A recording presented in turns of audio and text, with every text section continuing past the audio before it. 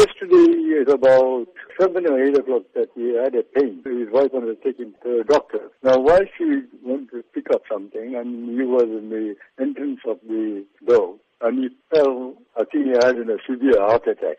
He passed away.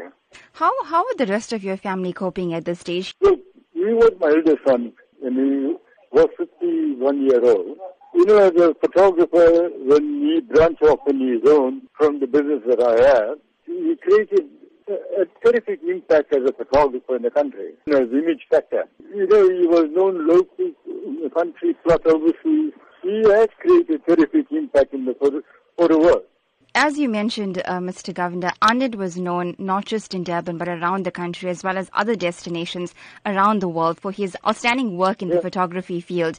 He specifically specialized in wedding photography and that of photography with regards to graduations. Talk to us about the legacy you think he'll leave behind, especially for young aspiring photographers. Now, he was specializing in weddings and graduation. You know, that was his line. He did a lot of commercial work also. He has created a terrific impact in photography in this country. The reason is because he is training from his father, who is another household name in the country. You know, he created the impact. I mean, it's very hard for people that who are going to start as novice, you know, to catch up way that he created.